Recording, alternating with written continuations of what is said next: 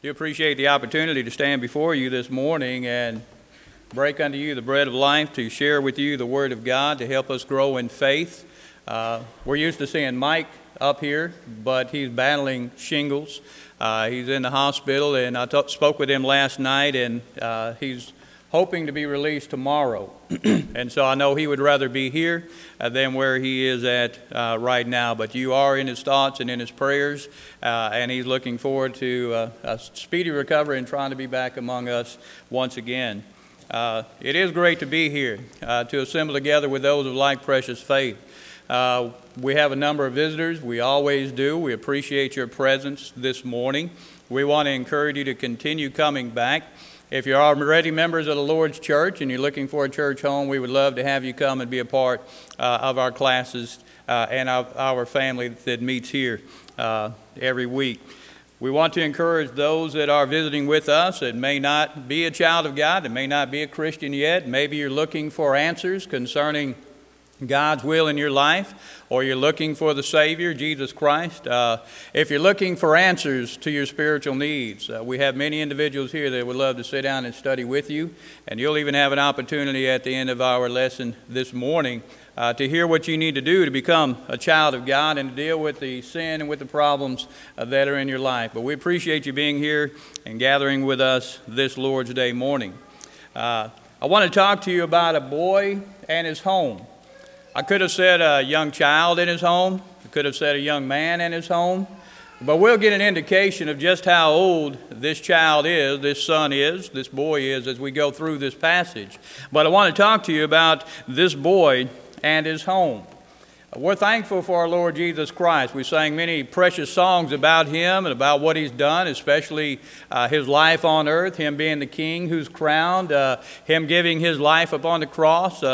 And as we partook of the Lord's Supper, we remember that body that was given for us. We remember that precious blood that he shed, and he did that to save lost souls. He did that to establish the Lord's church that would go forth from Jerusalem. He did that because human beings were precious in his sight. He did that because of his great love that he has for humanity, and knowing that humanity is in sin. We don't have an answer for sin other than Jesus Christ our Lord and his precious blood. And not only did he shed his precious blood to purchase the church, but that church is also described as being the house of God. And so as we think about a home, just keep in mind that Jesus Christ built the most precious home of all, and that's his family, his bride, the Lord's church. And we look at our congregation here, and it is a family. It is a home. You have some folks that may move away, and they may still call Olive Branch their home congregation, their home church, because of the precious ties that they had while they were here. And we'll use that term from time to time as we talk about our spiritual family as being our home. And many folks love being here, and they love being a part of the worship services and the Bible study classes to grow. And of course, the intention is to grow closer one toward another, and to grow in love one toward another, and to lean upon one another. So our family here, this place here, is like a home. And we thank the Lord for that, and we thank everyone for that as well. I think that's why we continue to grow in number. Folks being baptized to be added to the body of Christ. Folks coming from other congregations because they want to be a part of the work here. They want to be a part of the work because they see how individuals love one another and how they treat one another. But as we look at this text, it is about a boy and his home. But what do you think of when you think of a home? You think of a home as a place where your heart is? Do you think of your home as being a place of warmth? Do you think of your home as being a place of acceptance? Older folks might have a different idea as they think of home and describe it. Younger folks may have a different idea as they think of home and how they describe it. And as we look at this household here in Luke chapter 15, we'll see some things that were going on within this home. But here, as you think about what went on, we appreciate the reading of the scriptures a few moments ago in Luke chapter 15 and verses 11 and 12. A certain man had 2 sons. The younger of them said to his father, Father, give me the portion of my goods that falleth to me. And he divided unto them his living. Notice one son wanted his portion. He wanted his part of the estate. He wanted it right away. But the father divided it unto them. Not just the son who's asking for it, but with the other son as well that we'll read of in the Scriptures. And not many days after that, the younger son gathered all together and took his journey into a far country, and there wasted his substance with riotous living. You see, here's a boy, when he looked at his home, he was sick of it. Now, those parents that are among us that raise children, I don't know of any perfect children. We would all love to have perfect children, and the children would love to have perfect parents, but there comes a time when some children, they're just sick of home. They're sick of going home. They're sick of being at home. They're sick of that place where their family resides. And so some individuals, they reach this point where they're sick of it, and some run away. We hear statistics many times, thousands of kids running away from home every year because of situations that take place there. Some of them because they don't like the rules that are at home. They don't like the fact that their parents want them to pick up after themselves. They don't like the fact that the parents say you have to come in at a certain time. They don't like the fact that parents say you have to dress in a certain way as a human being. They don't like the way that their parents may ask them to take out the trash or help around the house or help do yard work. They reach the point where they feel like they don't need to do that they're so special. Some folks get sick of home that way because of rules, regulations, requirements, or the morality that the parents try to instill within them. And some of these individuals run away from home. We have other individuals who run away from home because of abuse. Now, we would love that somebody would be there to help them out. They run away from home because of physical abuse. It might be emotional abuse. It might be sexual abuse, and they just want to get away from that. And the only way they can be free is to run away. And so we know some children run away because of that as well. I mentioned here in Genesis chapter 37, Joseph didn't run away. This individual that we can read of in the Old Testament, but just think about his household. His father loved him. His mother loved him. His father made him a coat of many colors. He was proud of that coat, bragging about that coat. And this young individual had a dream, and he shared his dream with his family, all his older brothers and his mother and father, about how the sun and the moon would bow down, and how these other crops would bow down unto him. And they got the idea that you think we're going to bow down to you? Well, hatred started to be instilled in the hearts of these brothers. Jealousy was instilled in the hearts of those brothers within this family toward this younger brother. And in Genesis chapter 37, when they saw their younger brother, some of them wanted to kill him. Unfortunately, there are some families that are out there that are like that.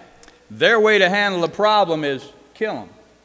If there's guns around the house, and we hear from time to time older brothers killing younger brothers or younger siblings because of situations that are going on, Joseph's family was no different. They wanted to kill him, but at least they had two of the brothers that talked the other ones out of killing him. Let's just sell him. And he was sold into slavery. Now, they still went back home to see their father, Jacob, that here's this coat. It's got blood all over it. We don't know what happened. They're lying through their teeth. The father thought he was dead. How much love can these sons have for their father to put that much grief within his heart? But it was a dysfunctional household as well. God reveals the good and the bad and the ugly within His Scriptures to show us what a home is like. And so it's no surprise that when we hear of people that they're sick of home, kids that are sick of home, they'll run away from home, some for the right reasons, some for the wrong reasons. But as we see here, it takes place. This son, because of what he hears about in the world, wanted to leave home.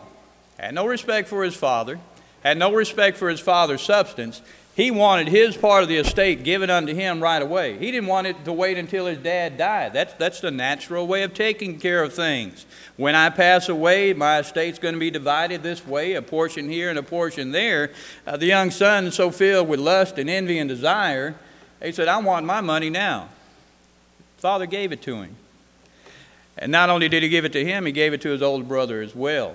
But the younger son took his money. Did he want to go out and get a good education? No. Did he want to go out and build his own home and have his own living where he could still be a good citizen in society? No. He didn't want to do that either. Notice what we read in the passage. Verse 13, not many days after, the younger son gathered all together and took his journey into a far country, and there wasted his substance with riotous living. Later on, the brother is going to talk about, the older brother is going to talk about this younger brother here and what his younger brother was doing. He's saying his younger brother was wasting his money with harlots. We use the term prostitutes today, or you don't hear the word whore very much today. He went and wasted his money with these wicked women. That's what your younger son did. That's where he wasted his money. Not just there, but he's just living it up. Father worked all his life for his estate to provide a living for his family, and his son wanted the money, and he went out and wasted it. And so the older brother wants to remind the father, what your younger son is doing. And so the older brother does that within the context. Now think about Christianity. We know what's in the Lord's church. We know the morality that God requires of us. To be people of integrity, people of honesty, people of good character, people that are holy, that are pure, that are just, that are innocent. And as children of God, we know that we fall from that perfection, and we know that we sin from time to time. And we're thankful to the Lord that we have the desire in our heart to continue to please Him. We turn away from that sin, and we come back home. And we ask the Lord for forgiveness, and the precious blood of Christ is there to forgive us. But in the moment, this young man wants to satisfy his lust, his desires right away. And he goes out and he wastes his father's living. If you notice what John writes to Christians, if you have your Bibles, look at 1 John chapter 2 and verses 15 through 17. 1 John chapter 2 and verses 15 through 17. Here's the aged Apostle John. He's writing to other Christians. He's writing them like a father to his children. And he describes them in a few verses in this short letter as his children, as young children. But he tells them, love not the world, neither the things that are in the world. If any man love the world, the love of the Father is not in him. For all that is in the world, the lust of the flesh, the lust of the eye, the pride of life, is not of the Father, but of the world. The world passeth away, and the lust thereof, but he that doeth the will of God abideth forever. See, that's a problem within this young man's heart. Can't dress the way I want to at home. Can't eat or drink the things that I want to at home. Can't hang around the people that I want to at home because they want to tell me who to hang around with and who not to hang around with. And so this young man has these desires in his heart, this lust in his heart that he wants to satisfy, and he's not getting it satisfied at home. So he is sick of home. And what he sees in the world is, I can go out there and dress the way I want to, drink the way I want to, have relationships with other people the way I want to, and there's nobody there to tell me what to do. He went into a far country, and that's exactly what he did. And we see some young folks that do that today. Mom and Daddy won't let me dress the way I want to. They want to dress provocative. The parents know that can get you in trouble. That can draw people around you that you really don't want around you. So they try to get you to dress modestly. They know what alcohol can do. I have friends of mine, I have folks that I've known where alcohol just destroyed their lives. It caused them to make decisions that they shouldn't have made, and their lives ended up coming to an end. And so when we have parents who tell us stay away from alcohol, they know what they're talking about, whether they know of it personally or not, or personal situations of that or not. But some folks, alcohol looks so good, the commercials make it look so good. If I have this beer in my hand or this drink in my hand, look at the women that I can have around me or the men that I can have around me or the cars that I can drive, and they get all these ideas in their mind. Well, I can't do it at home, but I can do it somewhere else. And so you see, when we read through this passage, this young man had the lust of the flesh, the lust of the eyes, and the pride of life in his heart. He wanted to live the way he wanted to, do the things that he wanted to, and not be under anybody's authority. The father let this son make his choice. Did the father want him to do that? No. But see, the son was probably going to leave home with the money or not. And so the son left home with his money, and the son went out and wasted his money. You see, when you run out of money, then finally common sense takes over. And that's what we see taking place next. Not only was this boy sick of home, this boy finally became homesick. because he started going through his mind what home was really like. The world was not as pleasant as he thought it was. You know, TV tries to paint this picture in the mind of a lot of folks, not just young kids, young adults as well, older adults as well. You can drink alcohol and be happy. You can be a part of immorality and be happy. Some of these sitcoms that come on TV, these shows that come on TV, show relationships that are immoral. They show these relationships, even though these people are laughing, they're going against the scriptures of God. God wanted marriage to be one man with one woman for life. But some of these folks that live together are not even married. Some of these folks that live together are not man and woman, but man and woman and woman. And so the media just paints this picture like you can do anything you want to, live with anybody you want to, and not have any responsibility or accountability to anyone higher than you or anyone else at all. But you see, when the son looked back at home, his home wasn't dysfunctional. His home wasn't a place where immorality took place. His home wasn't a place where hatred and envy just seemed to fill the rooms. He looked back at his home as a place that was pleasant. The world that he was living in at this particular time was not pleasant. He looked at the sin that he was committing. This sin wasn't as satisfying as he thought. He went out, drank, went out, slept with women, went out, did whatever he wanted to, thought he had friends, but when the money ran out, the friends ran out as well. Had no money left. And so this world was not as pleasant as he thought. Sin wasn't as satisfying as he thought. And we've heard from time to time from this pulpit, going back to the book of Ecclesiastes, I look at that book as Solomon's confession. Solomon in his young age wrote some beautiful proverbs for us. Solomon in his old age, after he had done what he wanted to and tried to find satisfaction, wrote the book of Ecclesiastes in his older age. To me, it's like his confession of his sin, because anything he wanted, he had the money to buy it. You heard Mike say, I gave him this idea when I used to teach on it. Kids go out today and they buy the CD. Solomon went out and bought the band. They didn't have CDs back then. I got men singers, women singers. So he went out, he had the money, he bought the bands. The bands came to him. He owned them. They sang for him. But that wasn't satisfying enough for him. All the silver and gold he wanted, that wasn't enough. Some folks want to run away from home and have this girlfriend and this boyfriend. What'd Solomon do? 700 wives, 300 concubines. So that wasn't satisfying. You can't be satisfied sexually that way with one or two more women, three or four more women. It didn't satisfy him. There was something in his heart that he wanted satisfied, and sex wasn't it. By the time he finally gets to the end of the book, he said, the whole duty of man, fear God and keep his commandments, because God knows what's best for us. See, Solomon in his young age wrote the Song of Solomon, how much he loved that first love, his first wife. A beautiful book written about love. But he wrote that in his young age. Wrote Proverbs as he's growing older. But he wrote Ecclesiastes at his old age, looking at how he just messed things up. And he said, here's a conclusion of the whole matter. Fear God and keep his commandments. But going back to this son, I hope that you're not sick of home this morning. If there's an issue going on there, have it worked out. Some kids make the wrong choices because they're sick at home. Some kids end their life because they're so sick at home. It breaks my heart when I hear of 12-year-olds that go out and take their own life, or even some kids younger than that. Or I think of older individuals, they're having problems at home, and then you get this phone call. Your son is dead. Your daughter had just taken her life.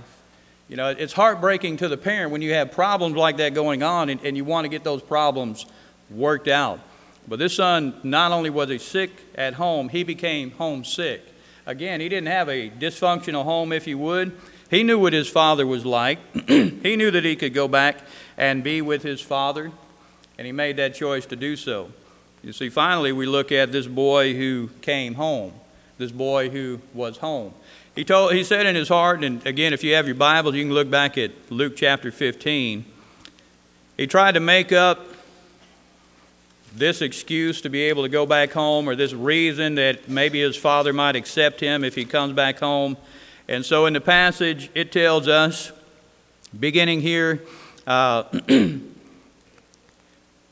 verse 17, that when he came to himself, he said, "How many hired servants of my father's have bread enough to eat, and I perish with hunger?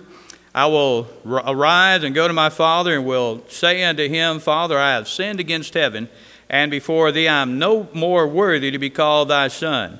Make me as one of thy hired servants." And he arose and he came to his father. But when he was a great way off, his father saw him and had compassion, and ran and fell on his neck and kissed him. And the son said unto him, and he wants to go through this whole speech, but does the father let him? Notice what we see. The son said unto him, Father, I have sinned against heaven and in thy sight, and no more worthy to be called thy son. But the father said unto his servants, Bring forth the best robe, and put it on him. Bring the ring, and put it on his hand, and shoes on his feet. And bring hither the fatted calf, and kill it, and let us eat and be merry. For this my son was dead, and is alive again. He was lost, and is found. And they began to be merry. You see, he finally came back home. He thought, surely the Father's not going to love me the way he did at the beginning. Surely the Father's going to be upset with me. Surely the Father is going to agree with me and say, I don't want you to be like my child. I want you to be like my servant. He thought his Father may treat him that way. But even if he doesn't, he wants to volunteer to be like a servant, because he knew how much disrespect he showed toward his Father. All this speech he had prepared, he wants to say it to his Father. But I think he's caught off guard. His father loved him more than he thought was possible. And he said, Father, I've sinned against thee. I've sinned against heaven. I'm no more worthy to be called thy son. You see, that's what he's thinking. We go through this whole passage. He's thinking this way, he's thinking that way. All of it's incorrect. All of it's poor judgments and poor choices that he's making. But when he comes back home, he sees that this father who loved him back then still loves him the same, but even sees that this love is truly amazing. That he's worthy to take him and not just treat him as a runaway son, but as he comes back, he wants to treat him as royalty.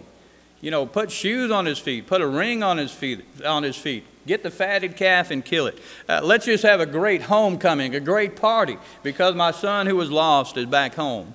You see, we can read through this, but if you've never had a child run away from home, you really don't know what this father's going through. If you've never had a child that has left the Lord's family, went out into the world, living up by any means necessary, if you never had a child like that, you really don't know what the Father's going through here. But God even has some of His children within the Lord's church that want to go back out into the world. And that's what Jesus is pointing out here in Luke chapter 15. Children of God go astray, but when they come back, there's rejoicing in heaven.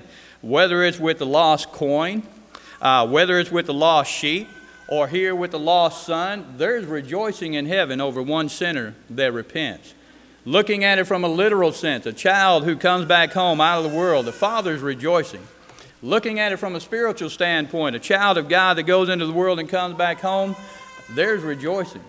From time to time, we'll see folks come forward Sunday evening, Sunday morning, Wednesday evening. They've messed up their life. They've sinned. What do they need?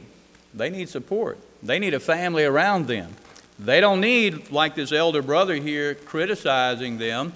What they need is that family support, and it's here within this congregation. So as you look at your life as a child of God, the family of God is still here. Maybe you've wandered away. Maybe you're sitting here in the pew, but your heart has gone away from God. We want you to come back home. You know, if you're a Christian, you're already that child of God. Whatever sin is there, we want to encourage you to repent of that sin. That precious blood of Jesus Christ can forgive you of that sin. Prayers can be offered up. James says, confess your faults one to another and pray one for another that you might be healed. Prayers can be offered up on your behalf as a child of God who's gone astray. We want to rejoice this morning by you coming back. And as I mentioned early on, you may not be a Christian. You may not be a child of God, and you're here visiting with us this Lord's Day morning. You know, God wants you here. God's providence may have brought you here so that you can see what a loving family of God is and how it surrounds you this morning. If there's sin in your life as an individual who's never been a Christian, first thing you need to do is believe that Jesus Christ died on the cross for your sins. In 1 Corinthians chapter 15, 1 through 4, Paul said that's the facts of the gospel. Jesus died, was buried, and rose again according to the Scriptures. You need to believe that Jesus Christ is the Son of God, that He died for your sins. But then you need to be willing to confess that. Yes, Jesus Christ is the Son of God. You need to be willing to repent of your sins. Sin is there, but it has to be dealt with. You have to stop sinning. We can encourage you to do that. We can help you understand how to overcome sin, but sin needs to be repented of.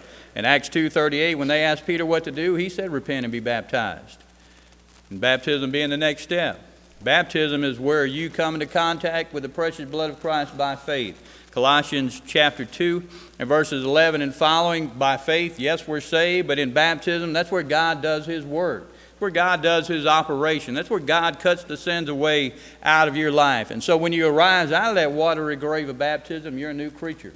Your sin can be dealt with if you're a sinner this morning. Put your faith in Christ. Be baptized into Christ, and those sins can be washed away, and you can be added to the Lord's family. So as we sing this invitation song, think about your life. Is it right before God? We rejoice in that matter. If it's not right before God, then why not come this morning and let us help you while we stand and sing.